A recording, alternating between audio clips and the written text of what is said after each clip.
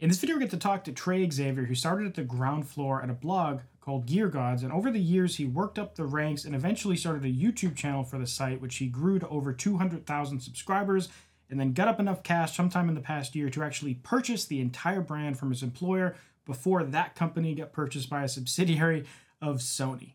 In this video, we not only cover that entire journey, but also what it's like owning a music blog, what it's like having a YouTube channel, and how all the growing pains associated with that, and also a lot about the back end of the music industry that the average person or average artist doesn't necessarily get to hear.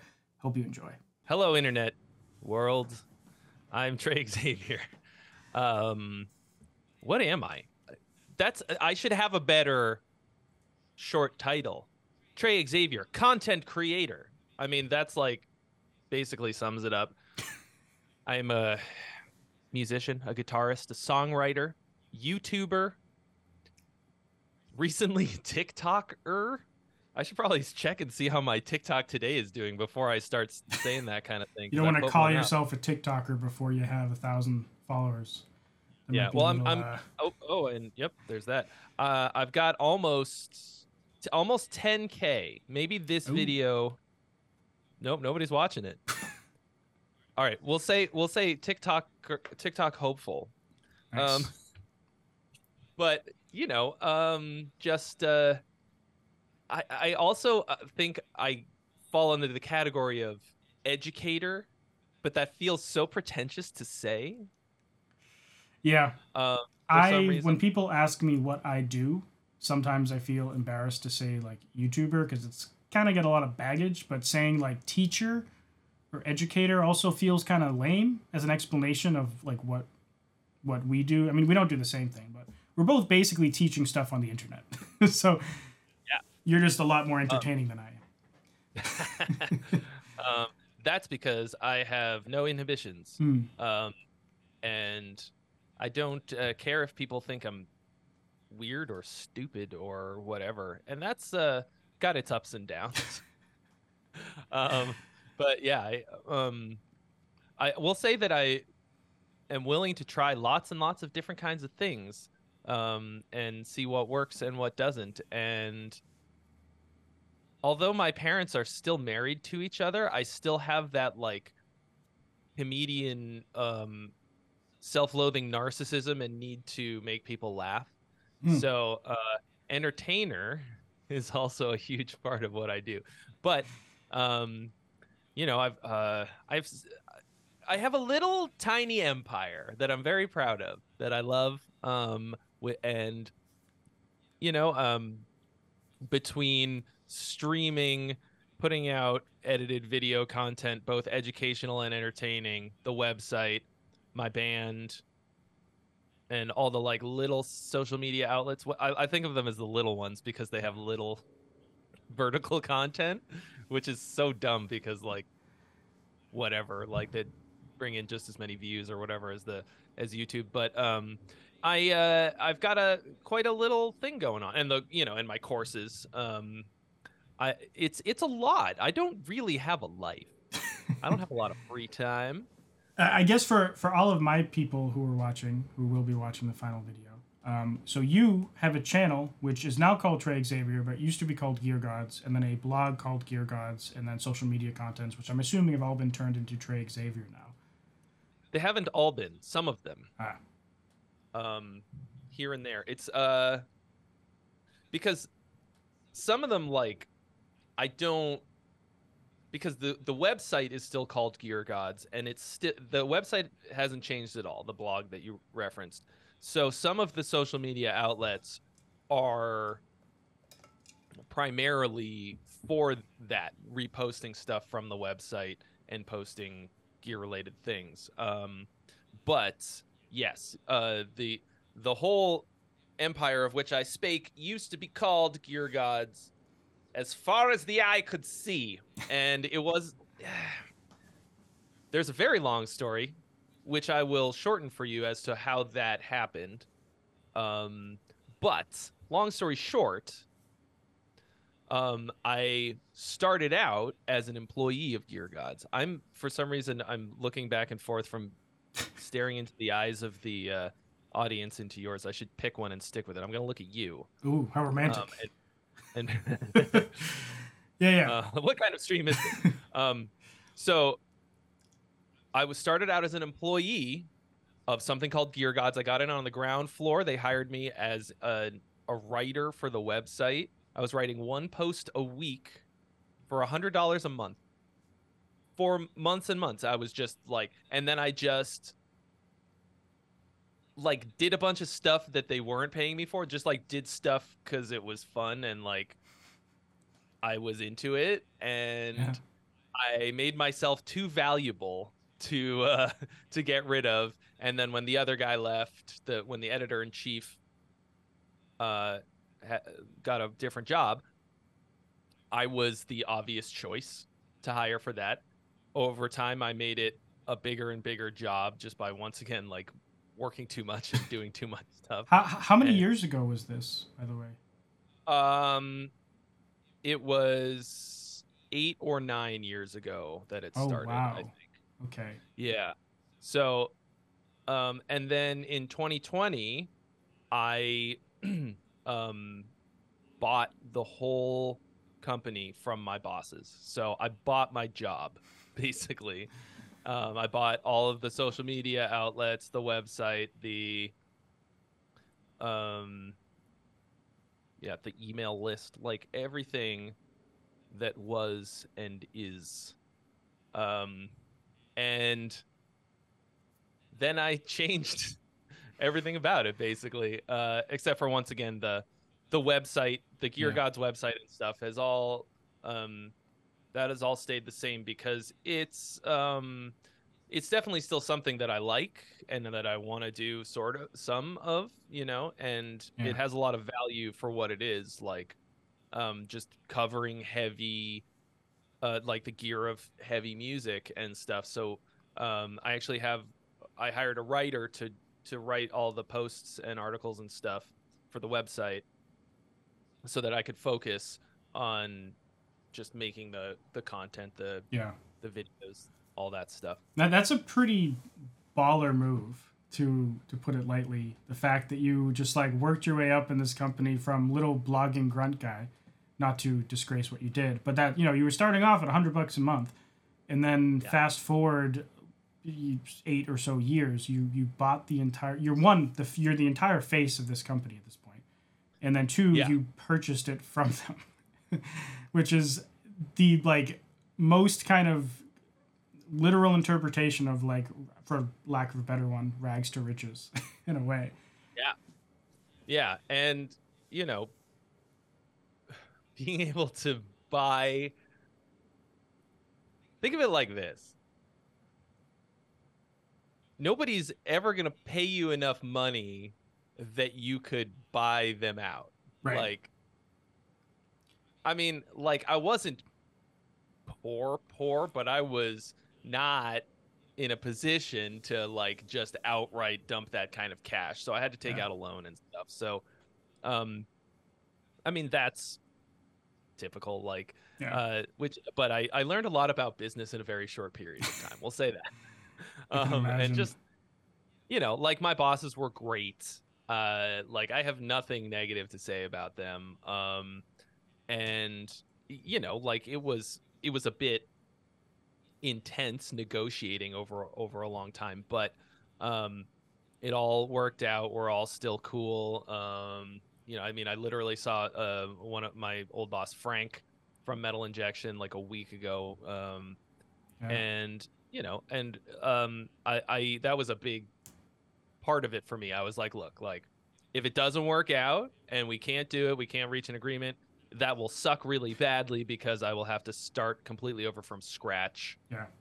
I'll have to quit and do something else. But I want it to, I don't want this to tear us apart. Like, I mean, for a lot of reasons, because they're cool, because we're friends, because and also because they run the biggest metal outlets in the world, and, like, you don't want to ever burn that kind of bridge, for sure.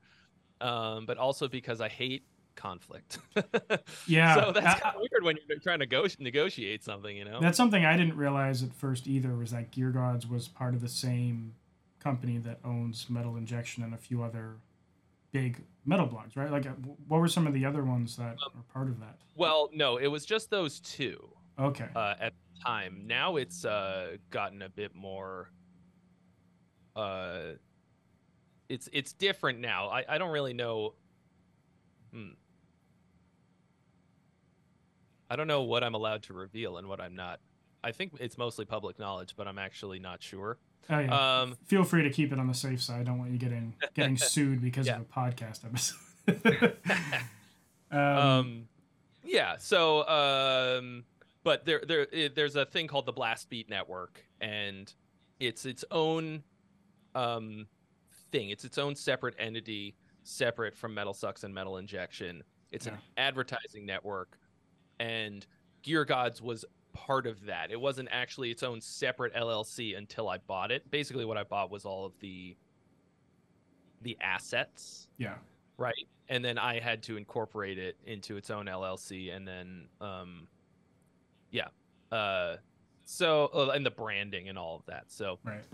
It's kind of weird. It's like a weird situation because a lot of people go like, well, why, when I did this whole video about, changing the name and everything, I told basically this story, not quite in as much depth, but people were like, why would you buy it and then change the name? Like, what did you actually buy? Well, aside from, like I said, the website, which hasn't changed, I bought the audience because it's possible that I maybe could have announced that I was leaving, and all 200 and whatever thousand subscribers would have subscribed to my new channel that day, and everything would have been great. But I wouldn't have the website. But realistically, what would have happened is that I would have been starting a new channel, a new identity, everything from scratch. So that would have sucked. Yep. And I was like, it'll take me years to get back to where I am now. I would rather pay the money. I know that I can make it back pretty quickly, and I have. Already? Yeah. Oh, cool. That's only, to make all your money back in 2 years is pretty dope. Yeah. Yeah, less than 2 years. It's mostly about like leveraging what you've got properly and giving the fuck you price more often than you can. We get a super chat, so I feel like I have to call it out, from Witherfall, which you also know. Witherfall. Yes. He says, well, first he says, oh, nice, what's up, guys? But then he also said, bring back Gear Gods. And then a bunch of people are saying, like, hard disagree, gear is cool, but music is better. And so people are discussing that.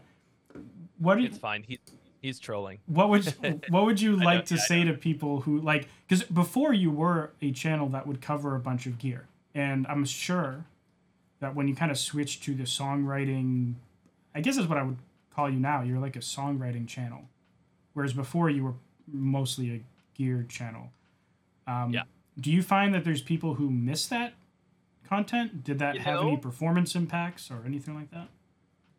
I thought that a lot of people would be like, okay, well, it's been fun, but bye, Yeah. Especially on that initial announcement video. But that was not the case. There were some people who were like, yeah, I'm here for the gear, actually. So, but that's just like the people who actually commented and decided to let me know. Like at an airport, you announce your departure. Right. I was like, I was shocked, and I looked at those like maybe 2 comments of people who did that, and I was like, holy shit! I thought it would be all this, but I actually gained like 1,000+ subscribers just off of that one video, and I was like, all right, I'm doing the right thing. This is great. Because if you think about it, what they would actually be saying is, I know I don't want to actually learn about music and how to use the gear that I've got. I just want to twiddle knobs and buy more gear that I'm never actually going to use. That's what you would actually be admitting if you didn't like the switch over. Because for 8 fucking years, I've been showing people how to dial in their amps, like reviewing guitars. And like at this point, I, and probably anybody who watches this channel seriously, has a dick ton of gear. You know how to use it, like, basically. And now what?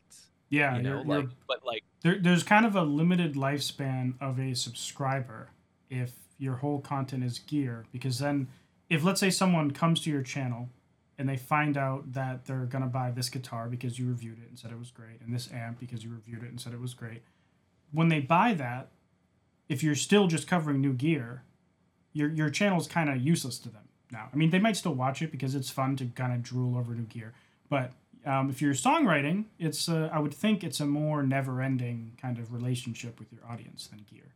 Yeah. And like, there's, because the gear is just a tool, and the show isn't tool time. You know, it's like, I mean, it was, but there's like, yeah, exactly what you're saying. There's a period of time where you have to gather the tools to do the thing. Yeah. And like that kind of just goes on forever in some way. But like, I don't really acquire gear anymore for the purposes of making, you know, yeah, like I already have way more than I should ever need to make music, to write songs and record them. And I mean, I could, if I had the skills, be a complete one-stop shop, like writing, recording, mixing, mastering. Yeah. I don't mix or master, but if I did, I could do all that. I have everything and then some. But like, the thing that I actually want to do is just the first part of those, and those are the most important things that we do as musicians: writing the songs and recording them, like creating the piece of art, like what's it called, like conceptualizing it, and then bringing it to life, making it what it is, what it's going to be, the final product. And basically what the channel was for this first, I don't know, 7, 8 years, was kind of fetishizing the instruments, like the tools to create, which is so dumb. Like does a carpenter like fetishize the hammer? Like, is he like, oh, what about this hammer? Is it like aerodynamic enough? Like, I mean, I know that they probably do to a degree. Yeah. But like, you could have the same hammer for 40 years and never even think about it, you know? Exactly. So like, the same with music gear. Like, you know, I mean, I'm in a room overflowing with music gear. Like, there's like 5 guitars, 2 basses, a like rack of synths, a Eurorack, and then like a billion plugins. And what do I use when I go to write a song? One guitar, an amp modeling plugin, Serum or some other VST, and Contact. Like, that's probably 99% of, in like a microphone, audio interface, and all that. But it's not like I'm using even like 5% of my entire studio. And a lot of people love the gear channels because they go and they buy everything from those gear channels, and they end up with a lot of gear. And it just kind of makes things harder, I've noticed. Like, the more gear you have, it doesn't really free you. It kind of puts you in a little prison where now you can't decide what to use. And it's fun. I'm not going to say having all this stuff isn't awesome, because sometimes I'll just dive into it and use it extensively. But it doesn't help you write better music at all. Right. And that's like the most important part of the whole thing. It's like, you can have the best gear in the world, your songs can still suck. You can do the best marketing in the world, but if your songs suck, it's going to go badly. So it's like everything that before and after, it's like the song is the only thing that, it's not the only thing that matters, but it's the most important piece of the puzzle. And yeah, the song is the most important thing, because something that I say in a lot of my materials is that songs are your currency in the music industry. And people tend to misinterpret that, especially in my little ad for the Riff to Song Challenge. Because what it means is that if you write great songs everything else matters a lot less. If you write a truly great song, it can be recorded not great. The mix and master can be okay, like, and people will still grab onto it. It'll still connect with them. Of course, you want all of the other stuff. Having great gear can help you to make a better recording, help you play better the works, right? But the only thing that's going to connect with people is the great song. And then what happens is that it opens doors for you throughout the music industry, right? Like the kind of people that you want on your team, on your side, will suddenly go like, oh, you're worth working with. Because like they're looking at things like Spotify numbers, like music video views, just your social media stuff. But why would people why would those numbers grow? It's not going to be because it could be because you're attractive, or because you're like a ripping guitar player, or because you have a lot of cool gear or something, but it's going to be pretty obvious to somebody who looks at that stuff if that you're like, yeah, that it's that and not the music, you know? Yeah. So like booking agents, labels, managers, etc., those people are going to go like, are you worth the amount of effort and money that we're going to put into you? Because it's a lot for them to take you on, and a huge financial risk. Is it going to be worth it? And the way that they're going to determine that is if you have the songs that are just going to carry you through tours and albums and like time, you know? Yeah. So like I kind of feel like if you don't really have great fucking songs, everything else, all the effort that surrounds being in a band or being an artist of any kind is kind of a fucking waste of time. Like, God, you could spend so long and put so much effort, so much fighting with your bandmates about space in your van, like do you really want to put up with somebody fucking farting in your van while you're trying to sleep on the floor for fucking Fire Desire lyric songs, like just total shit that nobody's going to care about? I look at have you seen the Anvil movie? I don't think so. The Anvil documentary? It is a fucking great movie. It's about it, like, Oops. but the beginning is, it's like about how the dudes in the band Anvil, like, you know, after like playing this huge festival in like whatever, the early 90s or late 80s or something, with all these huge bands, and it's like all of these bands went on to great success, but Anvil, and then they show the guys from Anvil, and like one of them is working at a school, like giving out school lunches and shit. And then you listen to the music of Anvil, and it's terrible. Like it's like how they got their way onto this festival, this huge festival, like playing with like Bon Jovi and shit. Like, I'll never know, but the reason that they failed is because their music is awful. Like truly fucking awful, poorly written garbage. And if you like it, great. Like whatever, it doesn't fucking matter what I think. But the proof is in the pudding. Yeah. They were not good, and the songs were bad, and they fucking slaved over it, toiled in obscurity forever and ever. And like, all you need to do is have music that is worth listening to. That'll give you enough motivation to put up with all of that shit until you have some kind of success. So, Yeah. um, There's so you know, on my channel I talk a lot about music marketing. And also I've talked a little bit about how, you know, I talk to like 15 plus artists a week on my calls and stuff. And some of them tell me like, oh, to, you know, when I went to book this show, my rates were negotiated based off of like some arbitrary number, or I was only booked in this show because I have a lot of monthly listeners. I only got this label thing because of my social media. You know, there's all these things, and I've talked to labels too, and some of them like will say that they factor in a lot of those metrics and those marketing-y things. But the thing that I don't bring up all the time, because it should be obvious, but it's not, is that a prerequisite for a show or a label, you know, work any industry things or your marketing going well, so the music has to be pretty good, at least pretty good.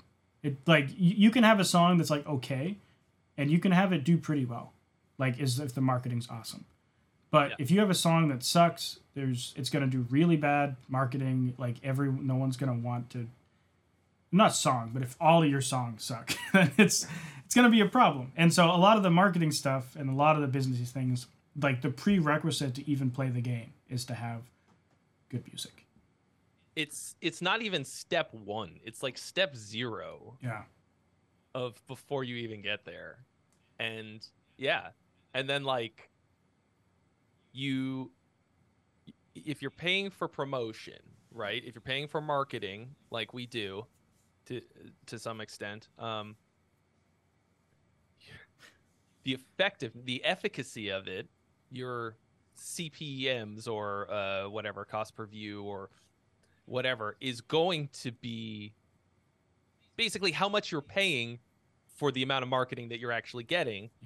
Is going to be based on how good the presentation and how good the thing is. Because like, think about receiving an ad as you're scrolling through social media. If you're going to stop and watch a music video from a band, how long are you going to watch it for? It depends entirely on how good it is. Like if you click on it and the song is fucking awesome, you'll probably watch and listen to the whole thing. And that's every person that you're marketing to from the other side. Like, like you can't really force people to like your music. There will probably be people who will like it and listen to it even if it's not great. I mean, Anvil still has a following, you know? Like, and like, good for them. Like, also it's the whole like subjectivity thing, you know, like some people hate Primus and some people really fucking love Primus. And a lot of people would say that they think their music is trash, and other people would say it's the thing that got them through their hardest times in life. So there's a lot of subjectivity in it, but at the end, 100%. There's no objective right or wrong or good or bad at all in music. It doesn't exist, but you know, there's like, yeah, for sure. And like, I guess it's always a problem when people double down on their like shitty music and they go like, well, I don't understand why people aren't like, why I don't have any listeners on Spotify. I put so much into this. I practice all the time. I fucking shred, bro. And they're just making a lot of like really obvious mistakes that are just like sucking their entire I don't know. How do I put this? There's no objective right or wrong, but the court of public opinion, if you care about that, will be the final judge. And once again, it'll come across in either what you're paying for promotion or just your organic views and all that and listens. So like there are things that you can do to make your music more broadly commercially appealing, which might not be what you want, but at the same time, then if you don't care about that, or you think that the quality of your music is going to carry it, then awesome, you shouldn't listen to anything that I have to say. And you don't need either of us, me or you. I mean, there's a whole thing about making music for you and doing what you're going to do anyways. It's just not what's going to necessarily help your songs actually get out there and get into more people's ear holes, you know. Like some of my music I make for fun. It's entirely for me, and then I'm like, this doesn't fit into any of my music projects. It doesn't make sense to release. I love it, but my people would hate it, so I'm not going to release it. It's just a song for me, you know, to have fun and make music. And I mean, that's incredibly fucking important. And, well, first of all, that's the only way that you get to a point where you're doing anything that's meaningful to you in the first place. Like, you shouldn't really have to water down what you're doing for a broader audience, in a sense. Like, people need real great art, like real like true messages of, like, and highly intentional art that is, there's no formula for originality, and people want that, and you want to have that. um it's more about, like, packaging it in a certain way to make it to deliver the message better, like more Yeah. effectively, you know um in my opinion. And I don't know, like, most of what I say is based on a lot of analysis, and that can be very helpful at a certain point in the creative process. The initial um sort of what I call sandboxing, when you're just trying a lot of different stuff to figure out what it is that you're actually going to do, the ideation, the conception phase, all of this stuff is where the true originality comes. And um it's like things, for example, like, okay, once you've done this, once you've got something worth saying, like an original sound and feeling, and like something that you feel is very important to get out into the world, musically, lyrically, like everything, right? um you still have to get it into a 16 by 9 rectangle to show to the world. And if you don't know, like, how to format a video for portrait versus landscape, and you wind up with something that's like reboxed, like 3 times, and it's this big, and you're trying, and then you're like, here's my art, please. Earth, give me thumbs up. And like, and you like, the fucking audio is in mono, and like, you know what I mean? It's shit like that that's gonna hamstring you unnecessarily, making dumbass decisions like that. um it's not objectively right or wrong, but you've just watered down your message by being stupid, and that's not intentionality, or like having a shitty mix and master. Like, Yeah. you could be going for like a raw lo-fi thing, and if that's going to work for your sound, then that's what you should do. You shouldn't feel like you have to have this ultra modern hi-fi production if that's not your vibe. But don't, like, try to do that and then try to do it yourself and do it shitty and then put it out and be like, but I used neural plugins and, like, whatever hot new drum library, like, isn't this what I was supposed to do? And it still sounds like hot fucking garbage. Right. So I think those are the things that I'm trying to emphasize more than anything else in most of my educational materials, keeping people from making those kind of dumbass mistakes.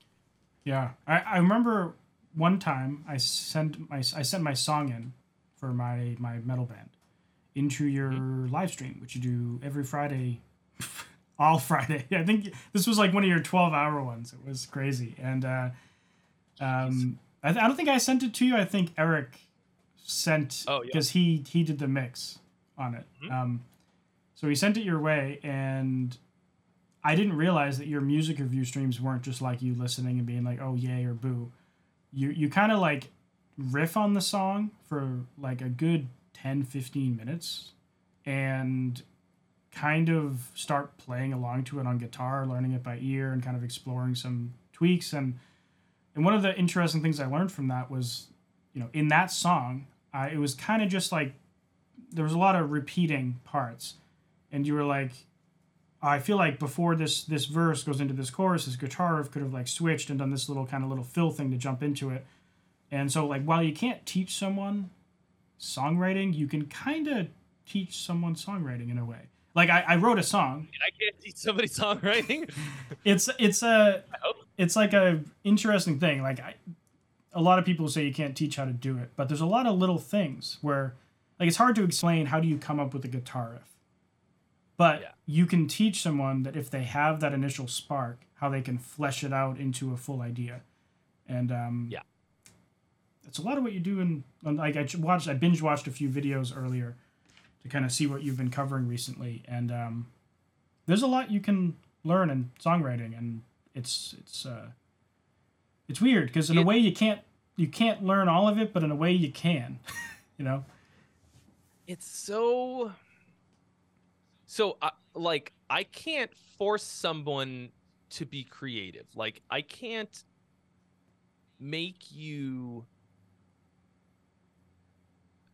like have the desire to make something. Like the initial spark has to just be there. You have to be able to make something. I think everyone can, just about. I haven't ever met somebody who doesn't have some kind of small bit of creativity. Yeah. Like even if you just asked someone, like if you were like, here is a sentence, say the sentence, now just sing it for me. Like all right, the first sentence that I just saw was what I posted in the Discord for this. I'm hanging out live with my pal Andrew Southworth right now. Okay, like I think anybody could do something like that, even if it was fucking terrible. So that's what you're talking about. That little seed, you could take that and turn it into a symphony, much less a song. Yeah. If you learn, like, those are the things that you learn how to do. Like, oh, what else does this need to take it from this little snippet to a full-on thing? Like, now, most of it is just doing it a lot. Yeah. And like constantly trying new things, figuring out what other people are doing, like stealing moves, like I don't know, having like the third chorus be like way down at first, like starting out with like a really, like having your final chorus start out really tiny and small and then exploding it to the being way bigger than the other two choruses, whatever, stuff like that. Those aren't things that you need to do, but they're tricks and moves that you can try, and are they going to relate to your initial seed of an idea? So like I kind of feel like you probably would never watch any of my videos if you didn't already have something that you were starting with. Even if you haven't been doing it very long, you're not good at it maybe yet, there's kind of no reason to watch any of my like educational songwriting videos before you actually feel like you want to get better at it. Most of what I'm going to be doing on the main channel from here on out is going to be more entertainment based around songwriting and song creation and music stuff. The second channel is where the most of the educational stuff is going to go. By the way, I realized I didn't really mention that off the bat, but I up until now I've had like a bit of a mishmash of different kinds of stuff on the main channel. But like so much of it has just been like songwriting, like tips and tricks and like little things. Like, why would you ever click on that? Like how to get better at programming your drums or whatever, if you didn't already have some initial idea. So most of what I teach really is development of those ideas. Like even like we've got the free course. Okay, I literally have 100% free songwriting course called the Riff to Song Challenge, in which I guide you through taking your one riff and turning it into one song in 1 week. And it's as straightforward step-by-step instructions as it could possibly be. I mean, I made it in such a way that it's like, I like to think that anyone can do it. And then I have a Yeah. much more in-depth course. But in the full course, basically what I'm doing is taking a very simple idea, a very simple initial seed of an idea, which I actually create in the moment by it's basically procedurally generated. And then I, just to prove that that you can make something cool out of almost anything, right? Yeah. And then I develop it throughout the course into a full-on song with harmonies and different parts. And so, like, more than anything else, it's about the development, I think, because it's kind of like, think about like the idea behind any given movie or TV show, right? Like the concept might be just this little thing.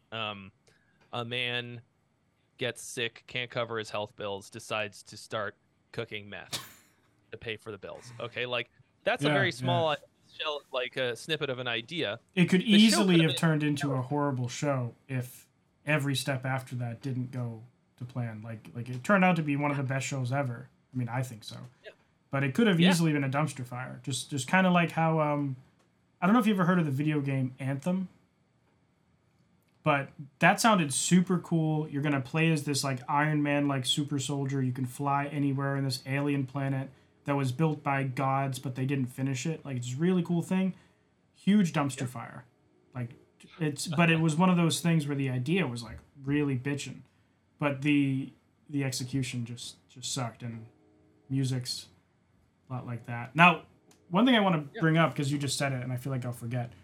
You have a separate channel that you're starting, which I think is called Trey Xavier again, right? Yeah. And that's going to be all your education. It only has stuff. one video.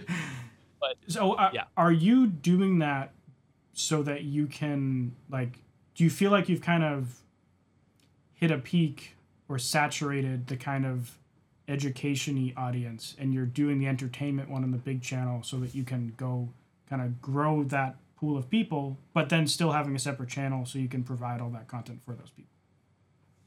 Yeah, it's a kind of a problem of the modern age, the way that we have to develop audiences on the internet. And I'm sort of a great example of why you shouldn't just do whatever the fuck you want without any kind of strategy. Because I didn't really, well, what I was doing on the channel in the beginning was not my choice, right?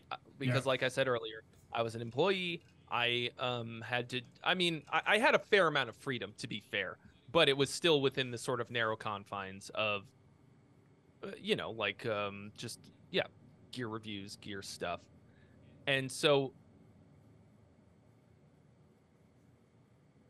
what happens when you do a lot of different things on the channel, like I was doing, like everything from interviews to reviews to tutorials and like comedy stuff, shit posting, like if there's no consistency, your audience is completely varied, and people come expecting a certain thing, the thing that they subscribe for. They found one video of yours and they were like, oh, it's going to be a lot more of this. They subscribe, and then they get another video of yours served to them that has nothing to do with it. Right. And then they don't watch it. And then it's very difficult to grow quickly because then your audience has to like all of the different things that you're doing. And there's a hard cap on how much you can grow doing like educational content. I think there are some people, I mean, you could do very well with it if you were doing just that. And I have ADHD very, very badly. Like, it's a superpower in a lot of ways, but part of the problem is that I don't want to do just one thing. And if I'd have been smart, I would have started the second channel a lot earlier and had two different kinds of my two basic different kinds of content, Yeah. which is entertainment and education. But it didn't occur to me that that was a problem for far, far, far too long. So I'm like, one of my many goals, is to get 1 million subscribers on the main channel. And I'm not going to be able to do that if every other video is a 30-minute tutorial and then the other ones are 2-minute comedy sketches. So like from here out, I'm keeping it separate by just for the pure practical purpose of keeping the audiences separate to a degree. Which, it sucks. Like, I don't want to have to do that. Like, I think a lot of people who follow me will watch both of those. Yeah. But the YouTube algorithm will definitively punish you for it. It will punish the shit out of you, and I hate that. And I don't like having to do that, but I'm going to play the game a bit. And I think by being very open about it, like just making sure that people understand that, they'll be understanding, and like I really like doing stupid shit. Fucking the stupider the better. Like if it makes me laugh, it's probably dumb as shit. Like I put up a video this last week called Guitar Store Karens, and it was just about like a guy who had never played guitar before wanting to get a manual with his guitar because he thought he would be able to learn how to play guitar from the manual that came with it, just like you buy a blender and you can use the blender. And like that to me was so fucking funny, I had to do it. And of course I got my friend Rudy on it, who's like the funniest fucking guy I know. And like I love doing that as much or more than I like doing educational content. But like basically a fellow YouTuber was like, oh, so your channel is like educational, like you do have like an educational channel. And I was like, oh no. Is that what I do? No. So I just want to be able to do broader stuff that lots of people will enjoy, probably mostly musicians, but like people who like music. I mean, like, do you know the YouTube channel Rumi? Yeah, I had him on last week. Yeah, he's a good friend of mine. Oh yeah, right. I think I saw that thumbnail. So like he in the past, as you know, like did a lot of singing stuff, and like nowadays he's very much like entertainment content that would work super good on social media. And I don't know if he has social media. I'm sure he does great on TikTok, but he does all these like challenges, and he'll like react to things, and he has like millions of subscribers. 7+ million. And I had someone on, I don't know if you know Patrick CC, but he had a channel that used to be kind of like music industry, music business. Like he might cover the behind the scenes of some rapper and why they blew up. But then he went to like more broader kind of like documentary kind of content, where he does like a deep dive into some very like he did some kind of thing on Bam, and he did something on Drake and Josh, and like so it's the same kind of content, but he just made it like super broader and bigger. And he went from like 100,000 to like 1 point something million in a year, just by that switch. And like I think one year he was like, oh, next year I'm going to be doing more documentary style stuff, and there was like a year after that he 10x'd in size. It was crazy. God damn. So that's a real thing. Yeah. And drop audio. Rumi confirmed for stream tomorrow. No, I wish. I used to watch his channel all the time. Yeah, he's got some really good shit. He's actually not in town right now. But so like I love so much of his content. He did so when I first met him at NAMM this year, he was doing he had just done a string of like songwriting challenge videos that were fucking gold. I was like, I had no idea who he was when I met him. No clue. My Mary Spender introduced us at NAMM, and we we're like, oh, we like live pretty close. Let's hang out. And then I went and watched some of his stuff, and I was like, fuck, these are good. He like writes songs with his friends. Like they do these like challenges, and it was like a little bit of process, like a little bit of the process they would talk about, like even like some of the plugins they used in the sounds, and it was super snappy, really funny. Somebody would judge the songs, and they would, in like, it was, to me that was like peak broad songwriting content. And Yeah. I took a lot of inspiration from that. Really super well done, and like it was funny, and like you learned some stuff. Super great.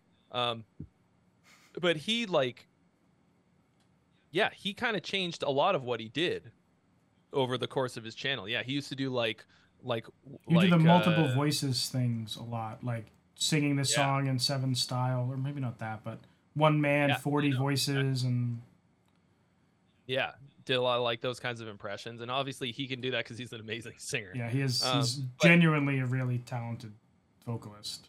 So that yeah, definitely helps. But but but like he also, he cultivated a broad audience by doing that, and he continued doing broad music content that just about anybody could watch and enjoy, you know.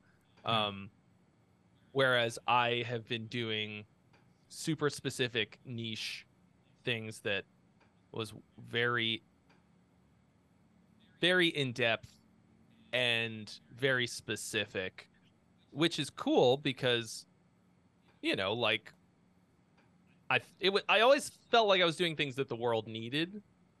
But it was so niche that it has prevented my growth, right, my large scale growth. Um, and part of it was just also like doing stuff that is completely different and all over the place. And I would say I never took my own advice that that I would tell other people, like, hey, can you give some advice for a small starting out YouTubers? And I'm like, yeah, do one thing and do it over and over again until you are dead.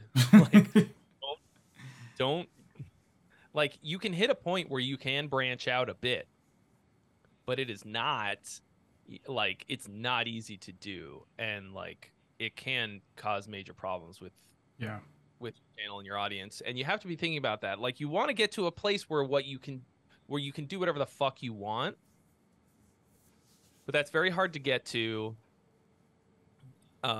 and maintain a constant audience. And yeah.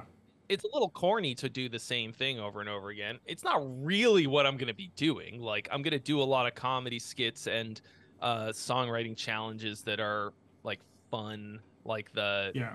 It's more so like the giant, general category of content yeah, is like this channel is entertainment, this channel is educational. You might have your educational content be super entertaining, and your entertainment content might have a lot of education, but it's like the focus is separate. And now, when it comes to giving advice to people who want to grow their channel, picking a thing that you're really good at, portraying that really well, and then doing it forever.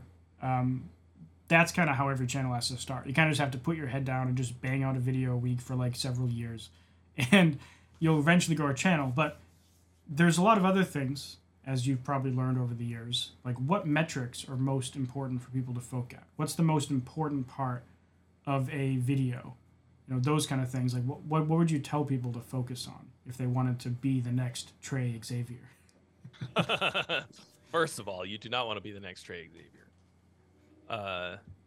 What you want to be is the best version of yourself, and the once again, in a way, it's kind of like that songwriting thing I was talking about. Like, your best you do have to package it in a certain way. But CTR, click-through rate, is something that I ignored for a very long time. So that's like the content has to be great in the same way that you have to have a great song to start with. But if you don't package it correctly, no one will even see it to know or hear it to know how great it is. So that the packaging part of it is good editing, which includes like a lot of exciting transitions and zooms and sound effects and stuff, like which seem like dumb tricks, but like it just makes it more fun to watch. Yeah. And your titles and thumbnails, which the only thing that matters is getting attention and not lying whole hog to your audience. Like you, to an extent, like you're not lying to them, but it's sensationalizing, right? Yeah. And I still don't even really feel like I'm that good at it. But if you study the really great YouTubers, they're taking advantage of how do I put this? They're taking advantage of some psychological facets of how people's brains work and making the title and thumbnail in such a way that you have to click on it to find out what the further story behind what it says and what you can see. Like I said, I don't really feel like I'm that good at it, but those are very important things. And the click-through rate is where you're gonna see how many people are opening the door to your content at all. And mine are bad, man. My click-through rates are fucking bad. Like, I don't know what I'm doing, but I try so hard. What are your click-through rates, if you don't mind sharing? I mean, they're like, at best in the last few weeks, it's been like 8%. I think like that's good. Best, but mostly it's more like 5, if I'm lucky. So, it has a lot. I mean, there's so many things that factor into that, and it's kind of a whole study on its own. But like, I mean, I guess just for comparison's sake, for everyone wondering, my click-through rate, at least in the last 28 days for my whole channel, is 5.8. So it sounds like we're roughly, but I mean, there was like a period of time where it was 8.7. Last week it was 4.6. So it goes up and down, but so we're getting about the same. You're probably doing a little bit better, but what have you noticed works best? Like let's say out of the videos that have most recently published, you have who hurt you, and like for any of you who want to play along, open up another tab, or when this video goes live as a final video, open up a new tab, look at Trey's channel. I'm starting at the who hurt you video, and we're gonna do a few of these. So there's who hurt you, where you have a stupid face with the chef hat. And I can I'll put this on the screen too, so it's just baked into the video. I'm blocking your face right now, by the way. That's fine. I mean, you can see my face 6 times in this. So there's who hurt you, there's overrated, no gong for you, and then excuse me, suffering. Like, I would guess the click-through rate and hear me was not very good. And I would guess that excuse me, Guitar Store Karen's, the click-through rate was phenomenal. I would think overrated didn't have as good of a click-through rate, but then again, maybe the title made up for it. So like, those are my kind of guesses. Like, I think who hurt you, excuse me, would be the best out of those 6. Yeah. So let me take a look here. Where do I find the click-through? Okay, yeah. So the excuse me one is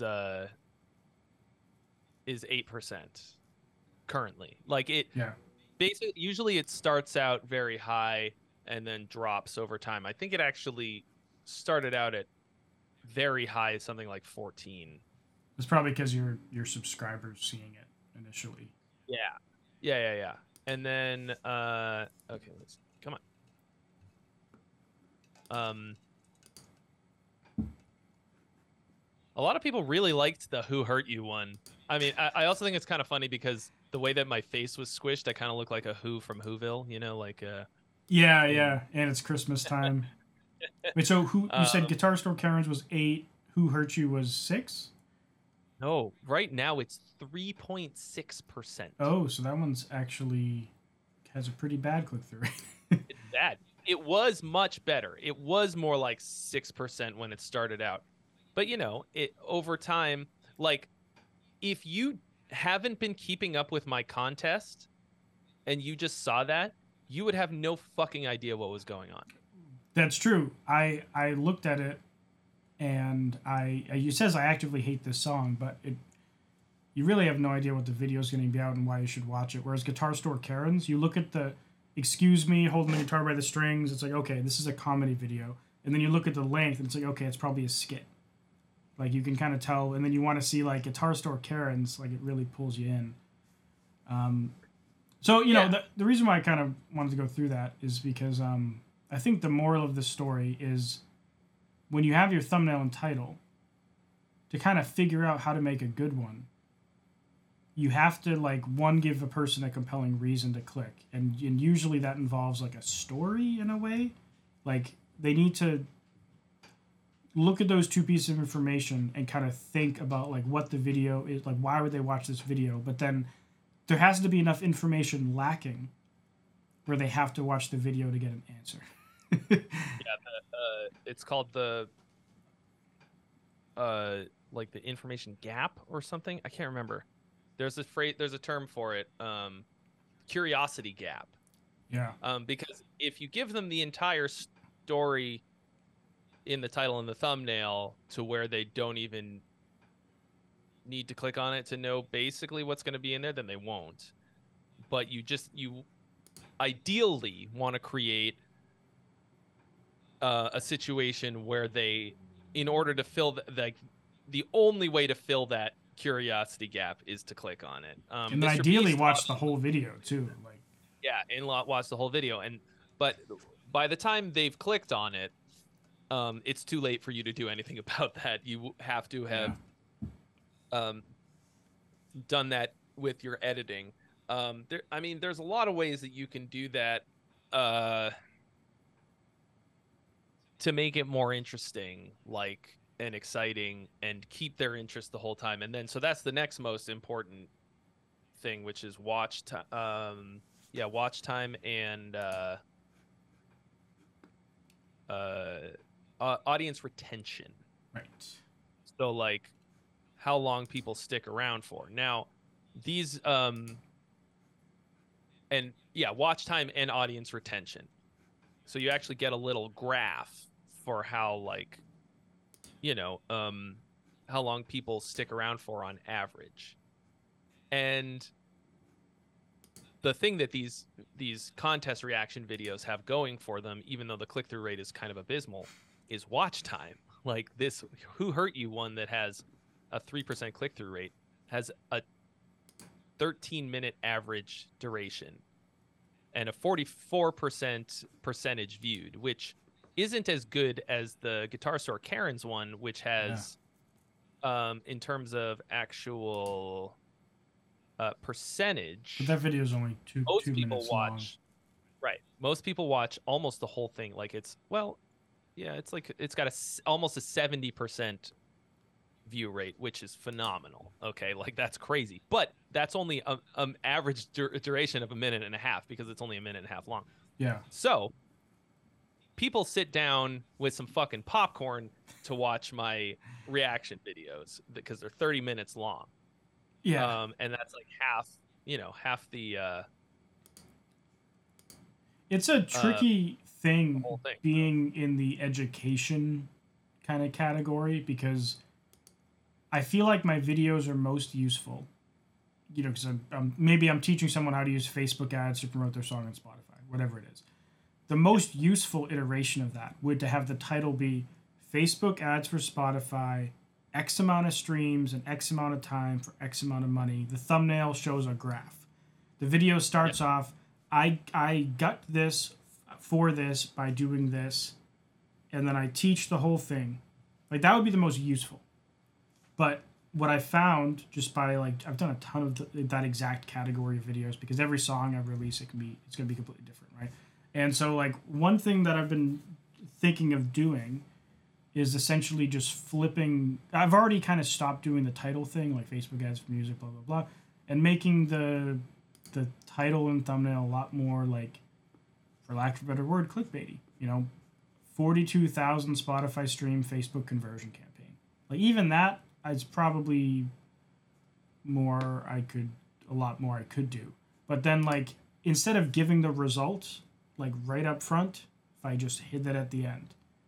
And the problem is I hate that so much. I hate when it gets flipped because then you skip through and, like, there's, like, this really weird balance if you have an education channel where, like, you have to kind of tell them why they should watch and learn.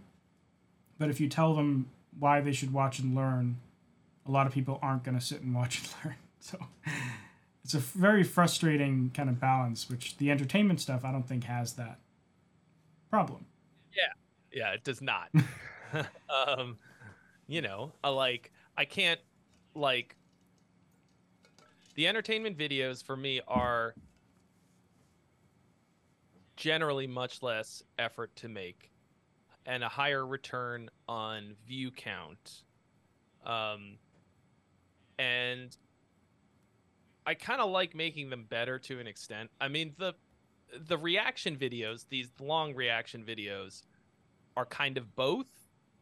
Like, they're reaction videos to contest entries. I have to listen to these entries anyways to determine the winners for the contest.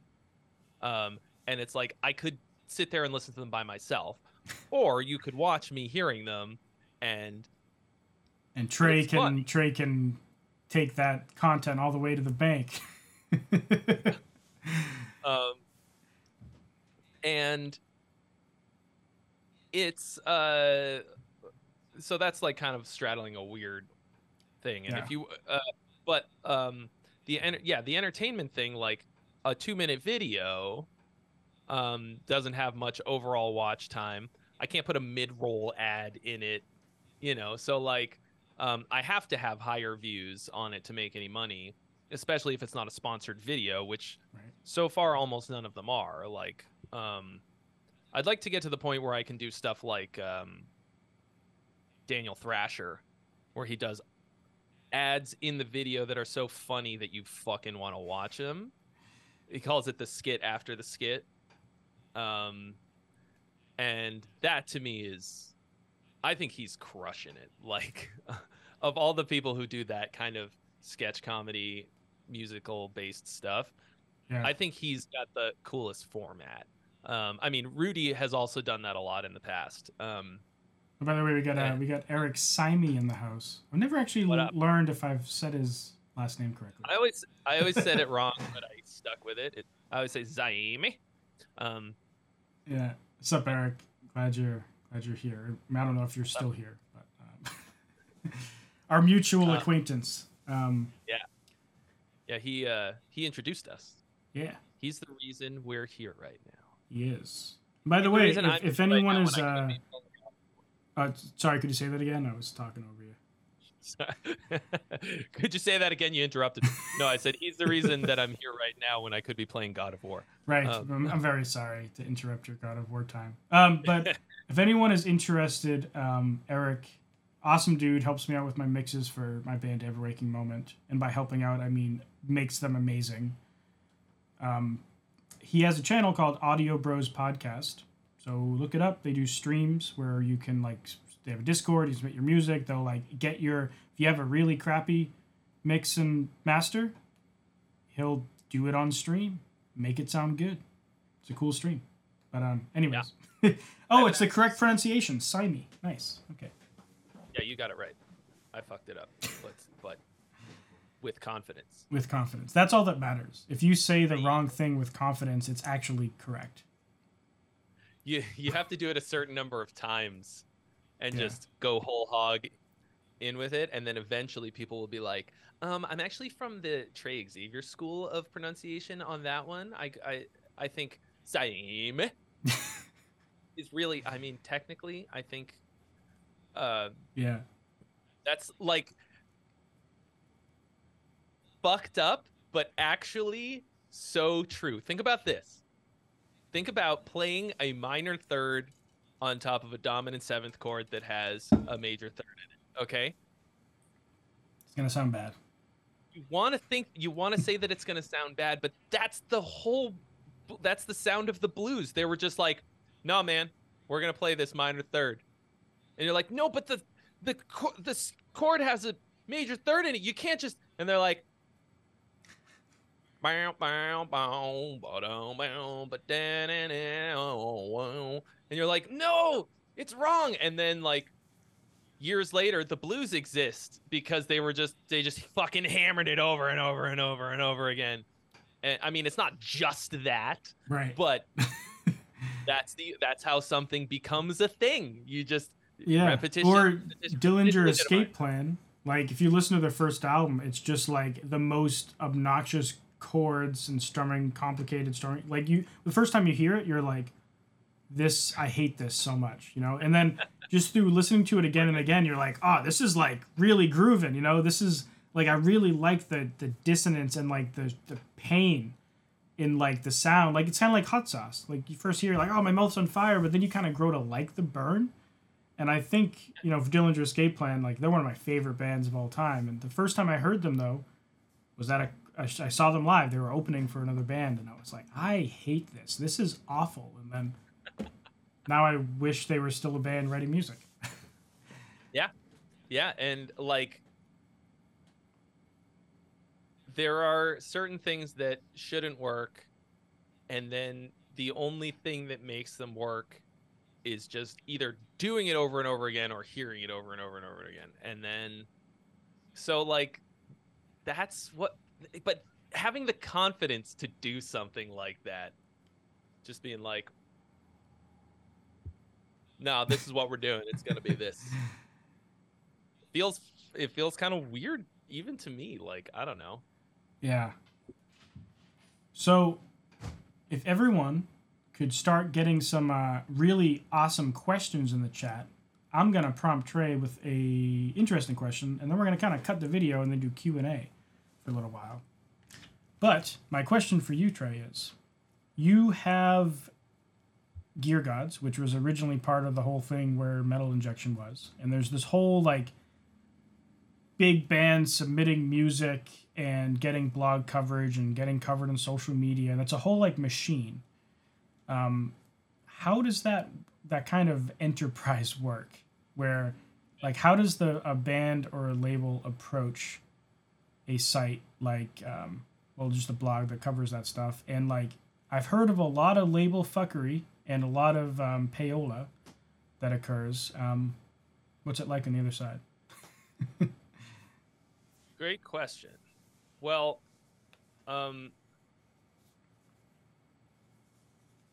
I would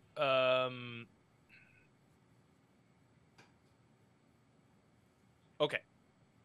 Right. So I'll tell you from my side. So, of course, for the longest time, I would just write whatever my bosses assigned me, right? Because Right. so much of what I was doing was writing for the website for a very long time.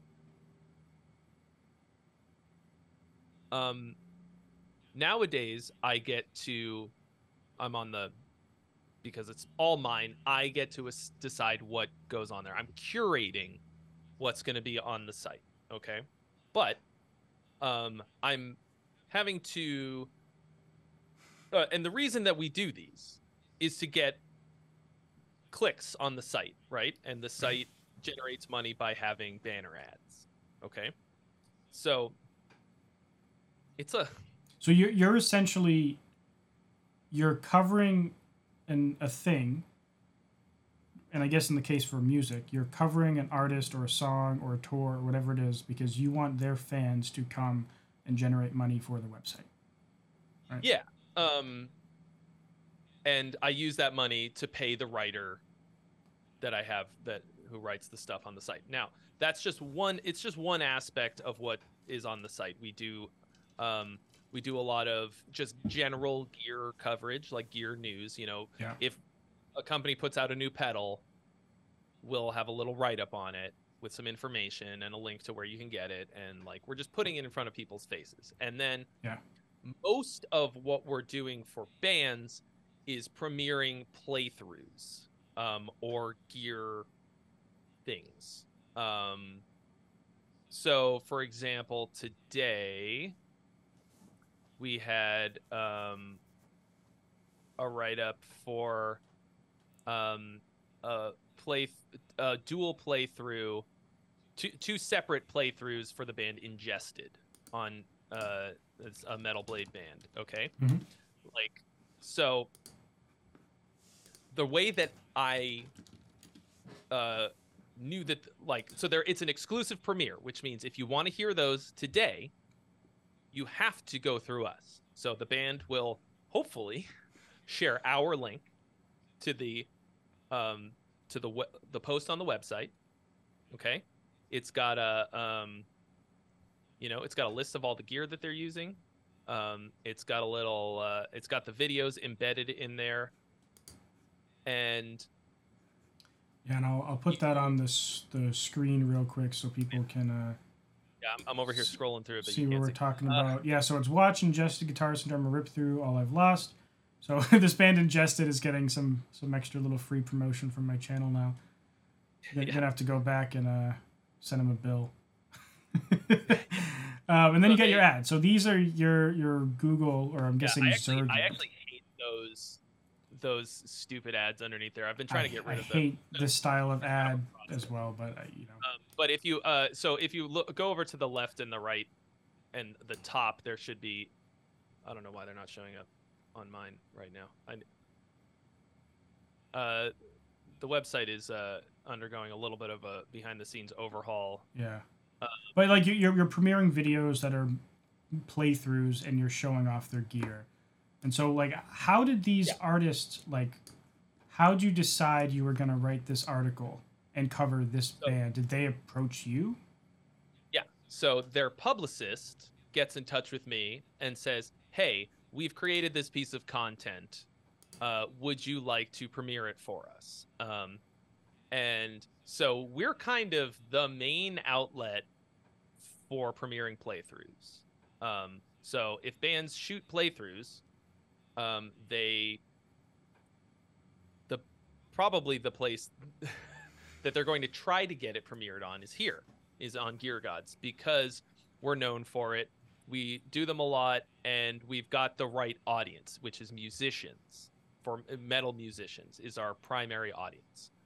So, their publicist gets at me and says like, "Hey, we've got this thing. Do you want it? Like, do you want to have it as an exclusive?" And I have to decide if I think that the band is something that our audience will like, or if it's something that I think that they should watch, like something that, like that they would like, something they need. Yeah, basically. So like if, like for example, publicist reaches out, we got this playthrough video of John Petrucci playing the craziest solo he's ever done from their upcoming album. It's like, oh my god, yeah, like let's talk about this and premiere it. And like if Spirit Box, who's kind of popping right now, comes to you, but if a band comes to you and there may be like there's a balance of technicality and not technicality, but impressiveness in the video, and then famousness, I guess, or popularity, where if this really talented, fantastic video comes, you might not cover it if it's not going to draw any attention, but if it's like really exceptional, it might overcome the lack of popularity, and you kind of have to weigh those pros and cons. Yeah, and that's why it's curating, because like it can't have none of that. Yeah. It might have a lot of one or the other. We've definitely done premieres of stuff that like just is not really that interesting to watch, or like I don't think it's really that interesting to watch, but it's a very popular band, so people want to see it. And I don't think that I should like totally gatekeep something like that. Like if it's a popular band and people want to see it, even if it's just a lot of fucking you know, a lot of fucking O's and nothingness. Sometimes I'll do it just to get, you know, to get eyeballs on it. Like, but if I do, you know, if you gotta, it's a balance, because if you do too much of that shit, like you'll burn out the people will be like, oh, what am I doing here? Why did you put this in front of me? Stupid. And I've also on the flip side done stuff for they'll send something that is like shitty quality, like badly filmed.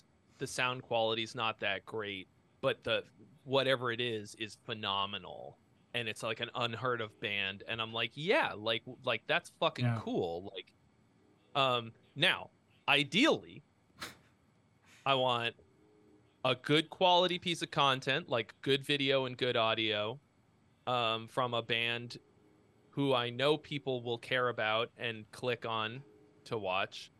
And it'll be coming from a trusted source. So the publicist or person that is my point of contact is somebody that I've hopefully have worked with already.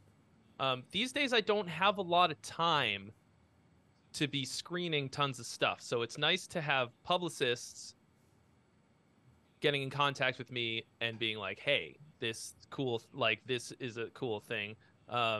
Please take it into consideration. Like, see if it's it's interesting that a lot of bands see getting covered on a blog to be kind of like a tool that can promote their band, but in reality, and most of the time, it's the blogs are using the band to grow their ad revenue.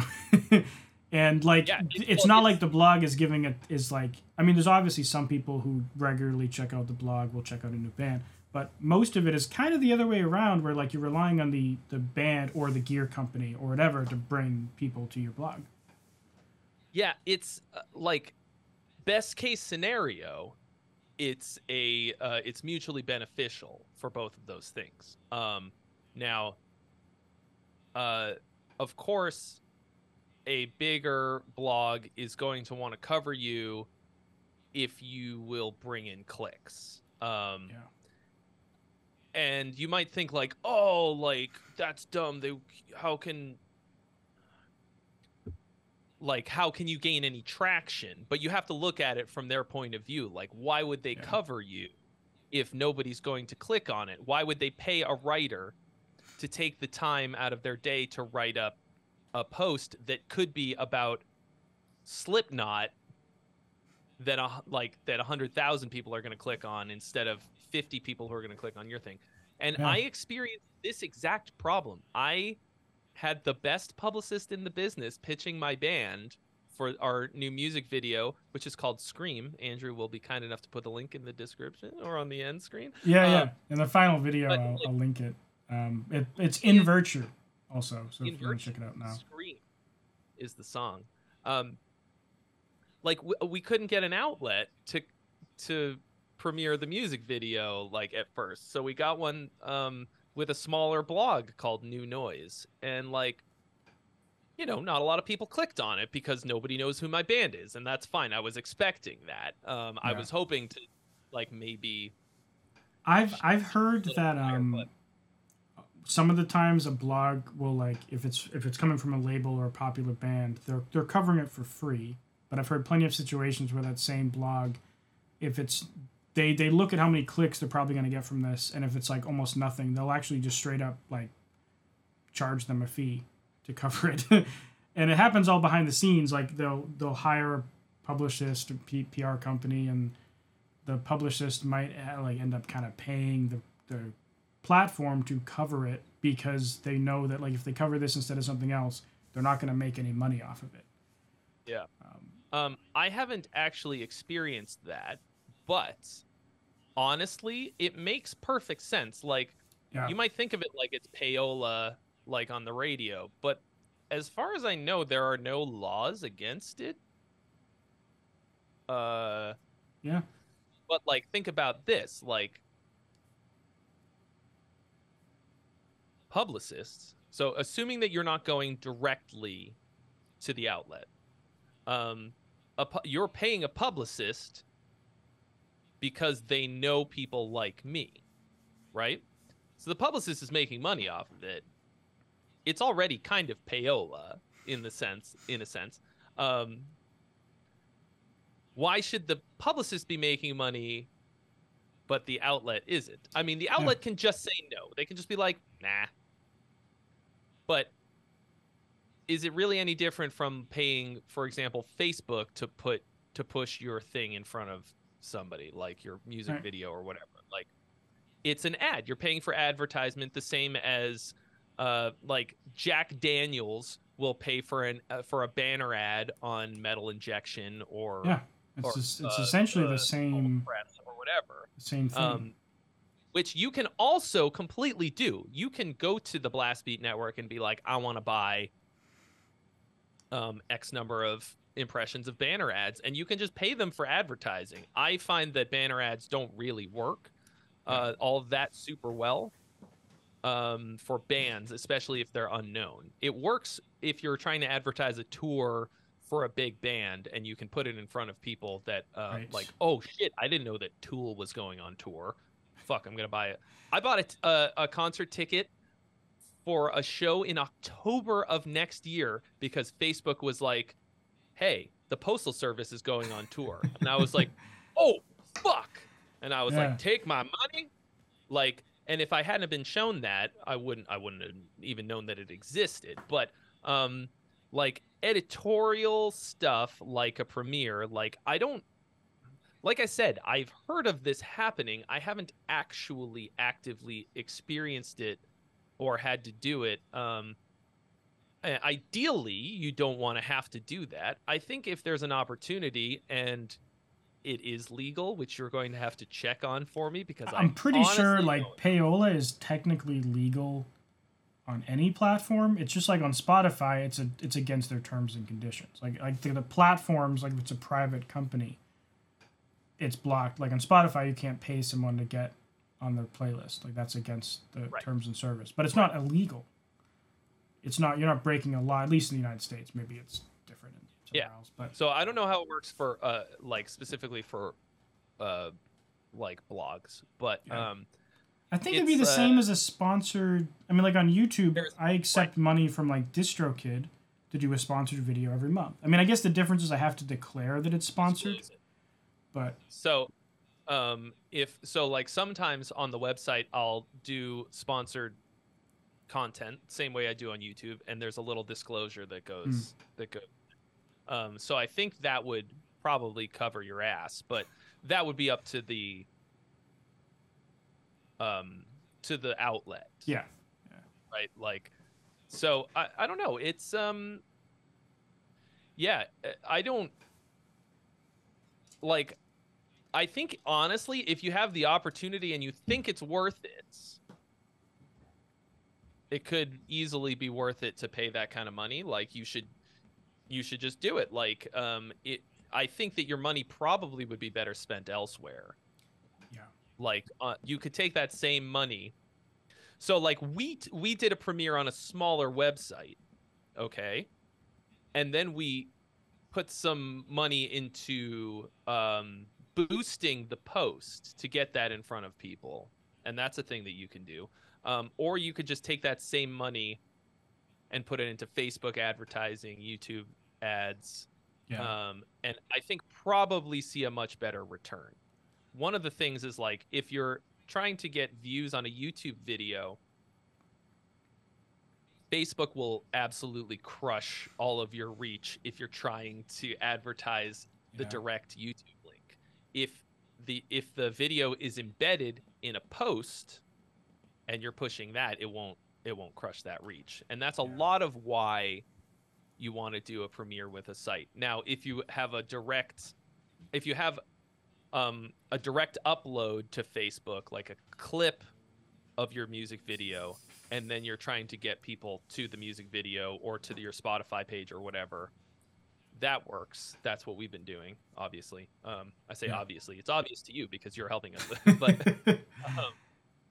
the people watching at home.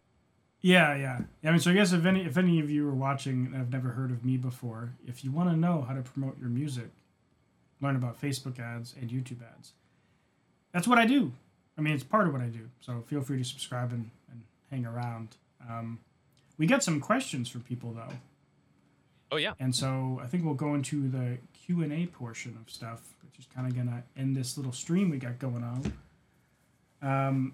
And by the way, I gotta say, all of the Trey Xavier people who are hanging out, I can clearly tell who, like, that they came from you because of how hilarious they've been in the chat the whole time. I've been just kind of casually looking over and, like, you know, question for Trey: if you could nuke any state, which would it be and why? And then Resolution says California. He's not gonna like that. Yeah, I wouldn't like that because that would be suicide. Because that's where I live. Actually, though, well, the worst state is Indiana. I wouldn't nuke it because I have so many friends who live there now, but it is awful. Yeah. I don't know. I guess I would nuke the one with the lowest population density. It's a good answer. Someone else, and I can't find it, I just remember seeing it, said, "What are you getting me for Christmas?" I am getting you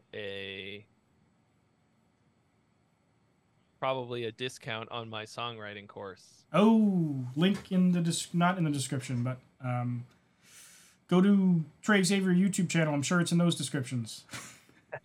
I'll have it in the final video. Yeah, I'll give you a link. But yeah, that'll. I can neither confirm nor deny that there will be a discount for Christmas around the holidays. Ooh. But yeah. So that's what I got you. And there's a completely free course called the Rift a Song Challenge, which you're gonna have to have so many links from me. I'm just gonna. You should just make a link tree just for this final video. I'll drop the link to the Rift a Song Challenge in the chat in case anyone wants to check it out. I did sign up for it, and it's cool. It's delivered entirely via email. It's super detailed, but also not overwhelming at all. So it's free too. So you know, it's like if you hate it, you just unsubscribe.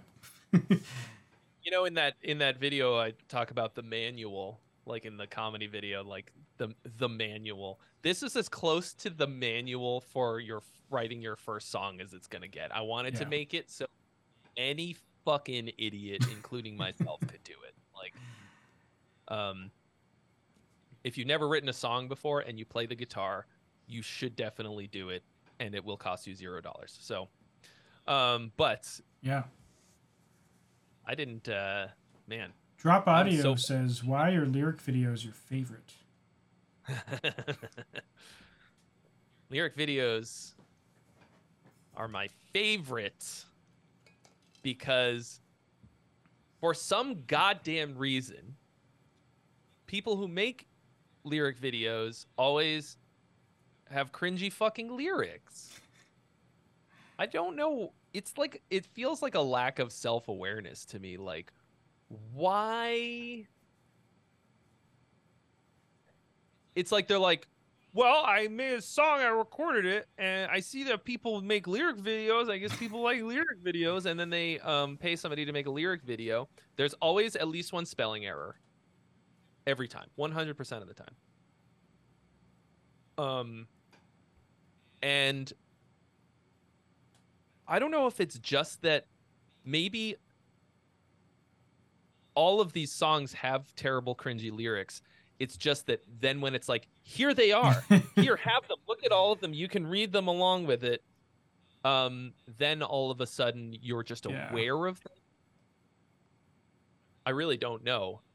But it's like, if you're gonna make a lyric video, make sure that your lyrics don't fucking suck.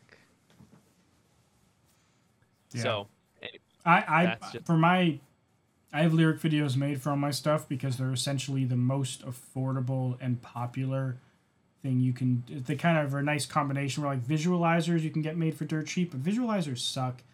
I mean, at least in most genres. Some genres really like them, but music videos are hella expensive.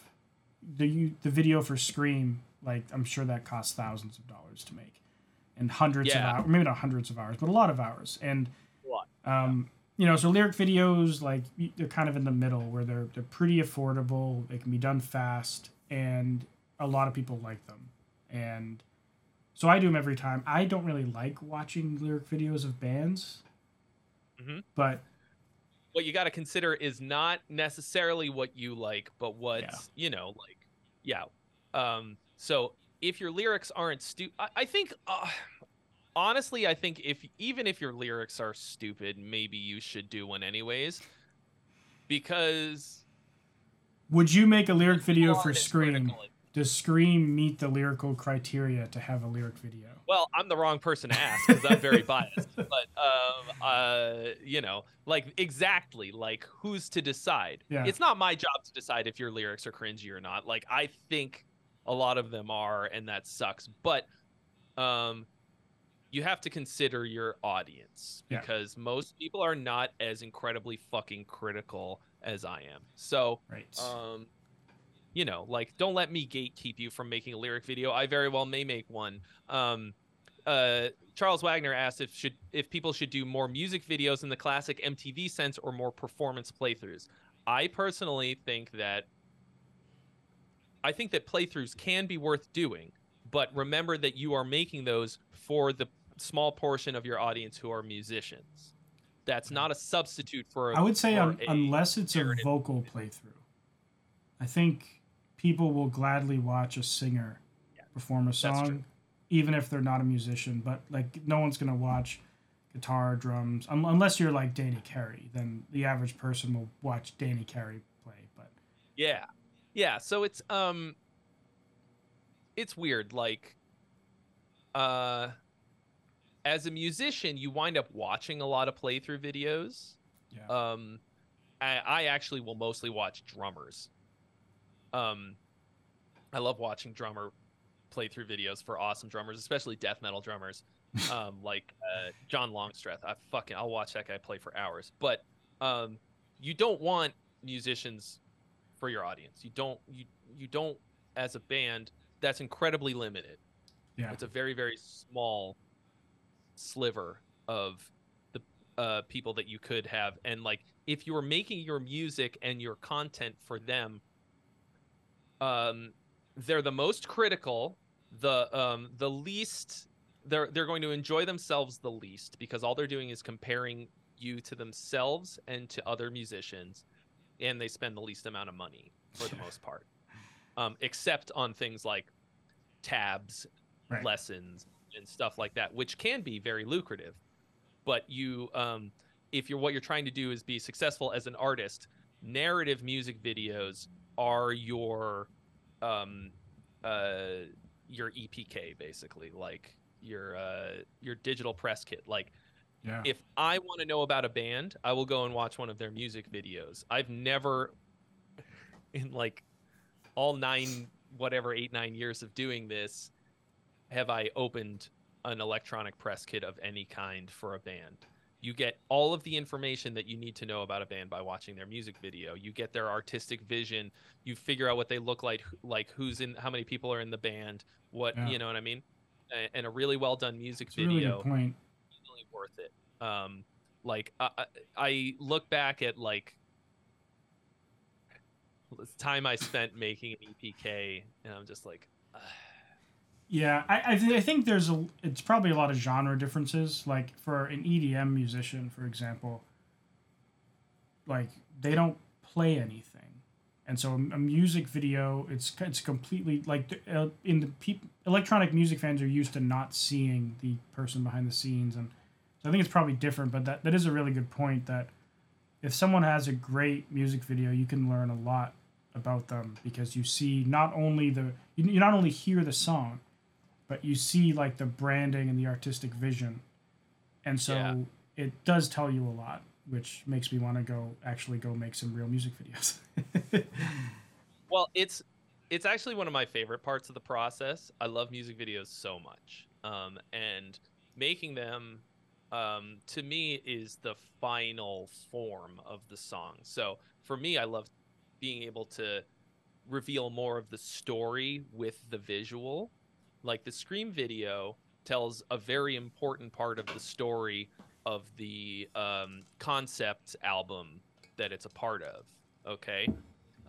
Like if you've seen our old music video for Purgatory, you may have noticed that it's the same actor playing Ooh. this Sisyphus character. And Scream actually chronologically comes before Purgatory in the story of the album, and like it's possible that people will watch them and not really get that. At a certain point, I'm hoping that it'll all come together in a series of music videos that will give you a better idea. I might still have to explain it in a way, but like even if it's not like very explicit step-by-step story that you understand completely, you get the feeling that I'm trying to imbue of like Yeah.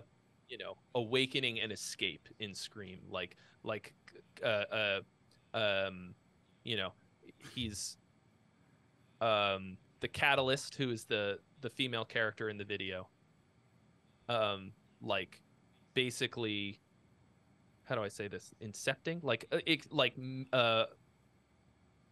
convincing him that it's his time to awaken and escape from his chains. And then like he goes through this process of like screaming to just like to have this like cathartic release from his own self-imposed imprisonment, and just be like, okay, I've had fucking enough of this, I've been punished long enough, and awakening and then leaving at the end of the video. Okay, like, Yeah, when the white door kind of thing, and there's like the yeah, lady who like points him over to it. yeah.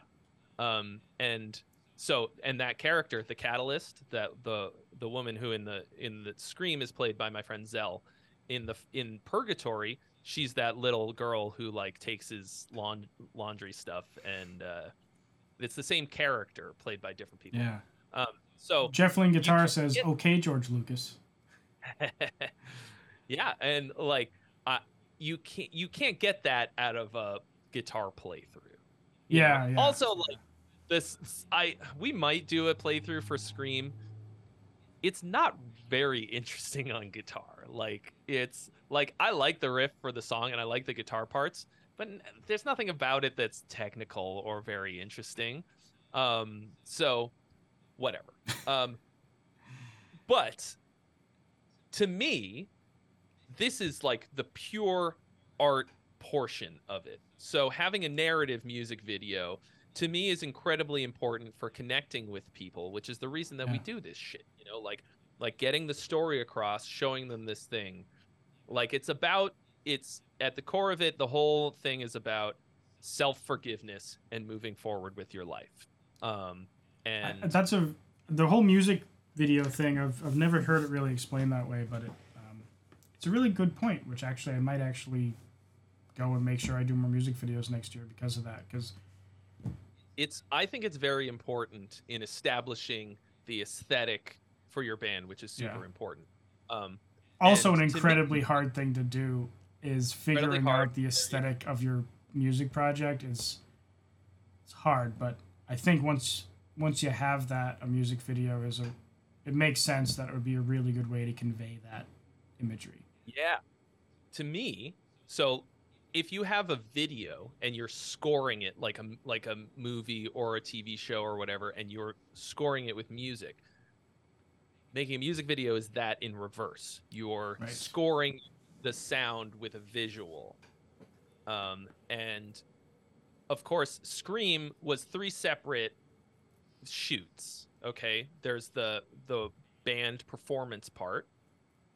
There's the narrative part with the characters, the actors, and then there was one because we just didn't get enough performance footage, and I also wanted a separate like something that was part of both the narrative and the performance, and that's when I'm wearing the all white and against the white background. It was very it was very expensive. I think all told, I mean, yeah, I think it was probably around $5,000 all told. I did a lot of it myself. I edited it myself. It would have been a lot more. And back in the day, dude, before like being able to have access to pro quality equipment at it would be a lot like more. at the level that we're doing it, it could have been $100,000. Like this kind of shit. Like, I mean, like, I live in I LA, just got a so second good camera, and this thing shoots 4K 60 frames a second, and like with a lens, it's $2,000. Yeah, and it like 10 years ago, if you wanted 4K 60, you'd be renting an RE. I think they're called Alexa.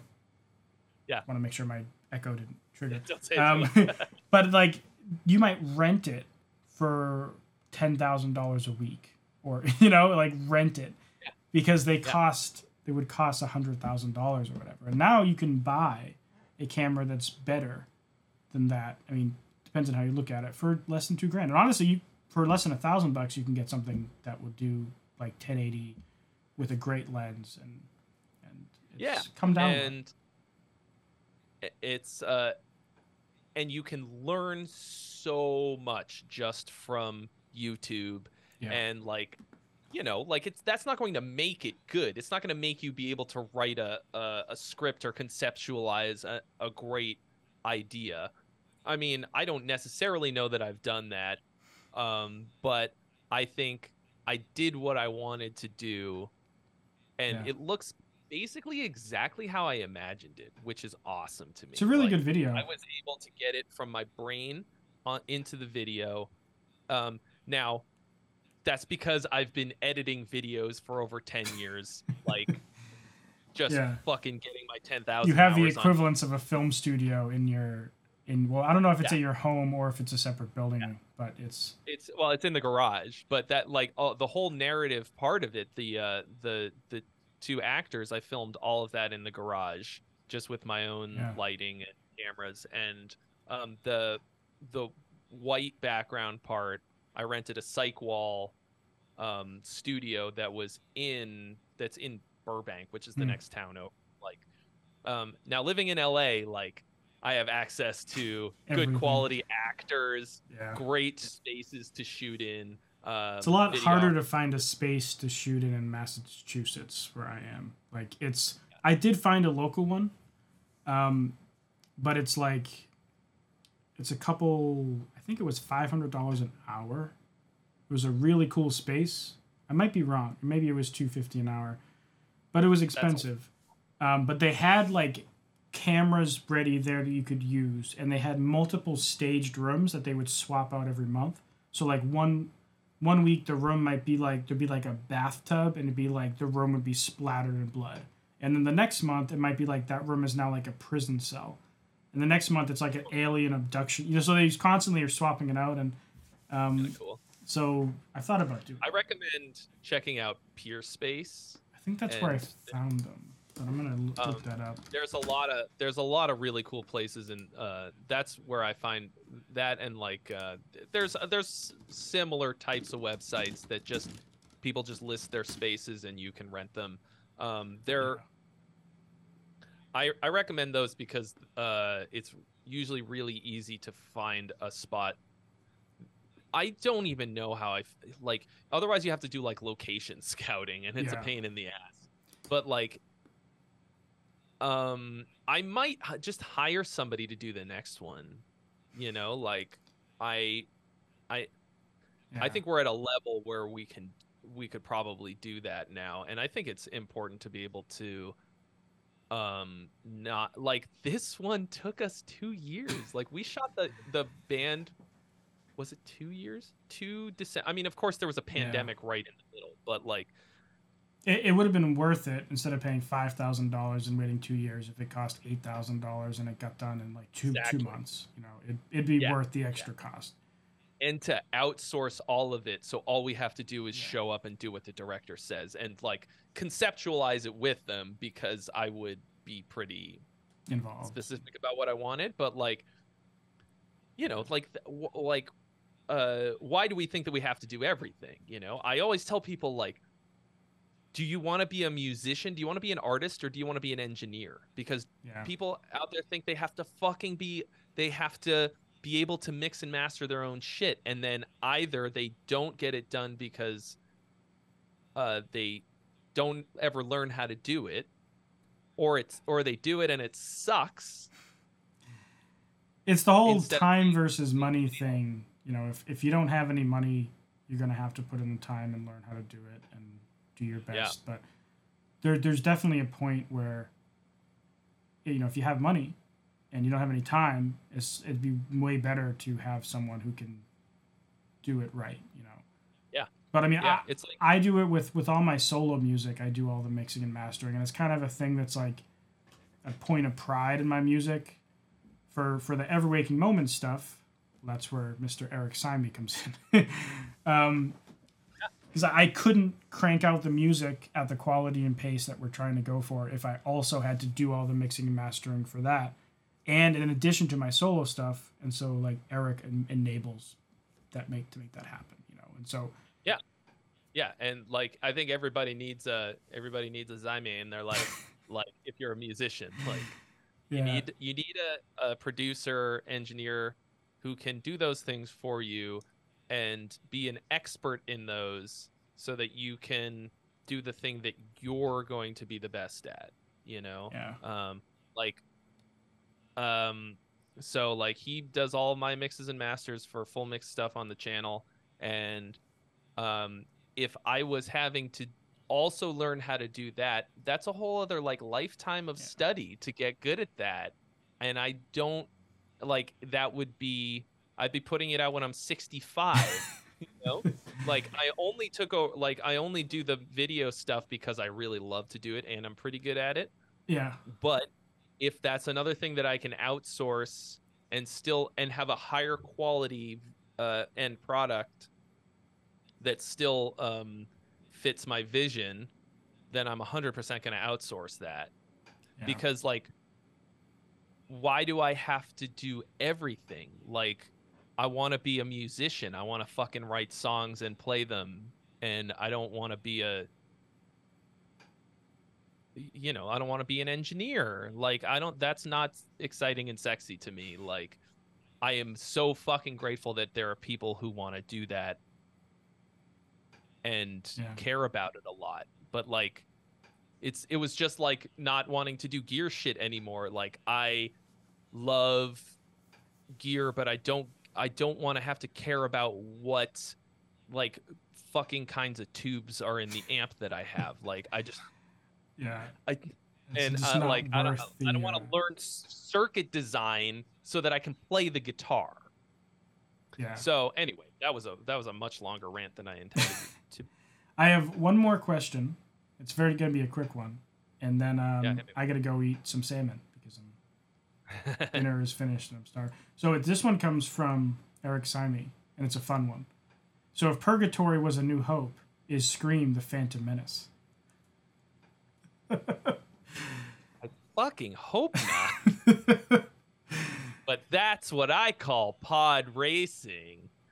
Yeah. Oh, 13 Flaws says that's a t-shirt. Everybody needs a Simey. Everybody needs a Simey. Yeah. Man, what would I hope that it would be more like a as long as it's not the Star Wars Christmas special, I guess I'm pretty happy, because I don't feel the need to bury it. What would be a better example? I think Scream is more like a little bit more like what was the standalone Star Wars movie, newer Star Wars movie that came out? Oh, Rogue One? Rogue One. I think it's more like Rogue One. It's a little more self-contained, even though it's part of the larger story. It's a small, little self-contained adventure. It's shorter than a lot of our songs, although a lot of the songs on the new album are pretty short compared to a lot of my older ones. But like, and you know, it's like it was a really good single, I think, because it was just this sort of like, here's a whole thing that you could enjoy. It's part of the larger story, but if you don't get that, it doesn't matter. It's just a cool, catchy banger. Nice. Well, and George Lucas was not involved. No George Lucas. You are the George Lucas. Not allowed. Thanks for hanging out, everyone. This has been a fun. How long have we been going? It was a long About time. 2 hours. So thanks everyone for hanging out. Has it really been 2 hours? It's yeah. Smash that like button and subscribe if you want to do that thing. And if you're here for me and you've never heard of Trey before, go check out his channel. There's a link in the description.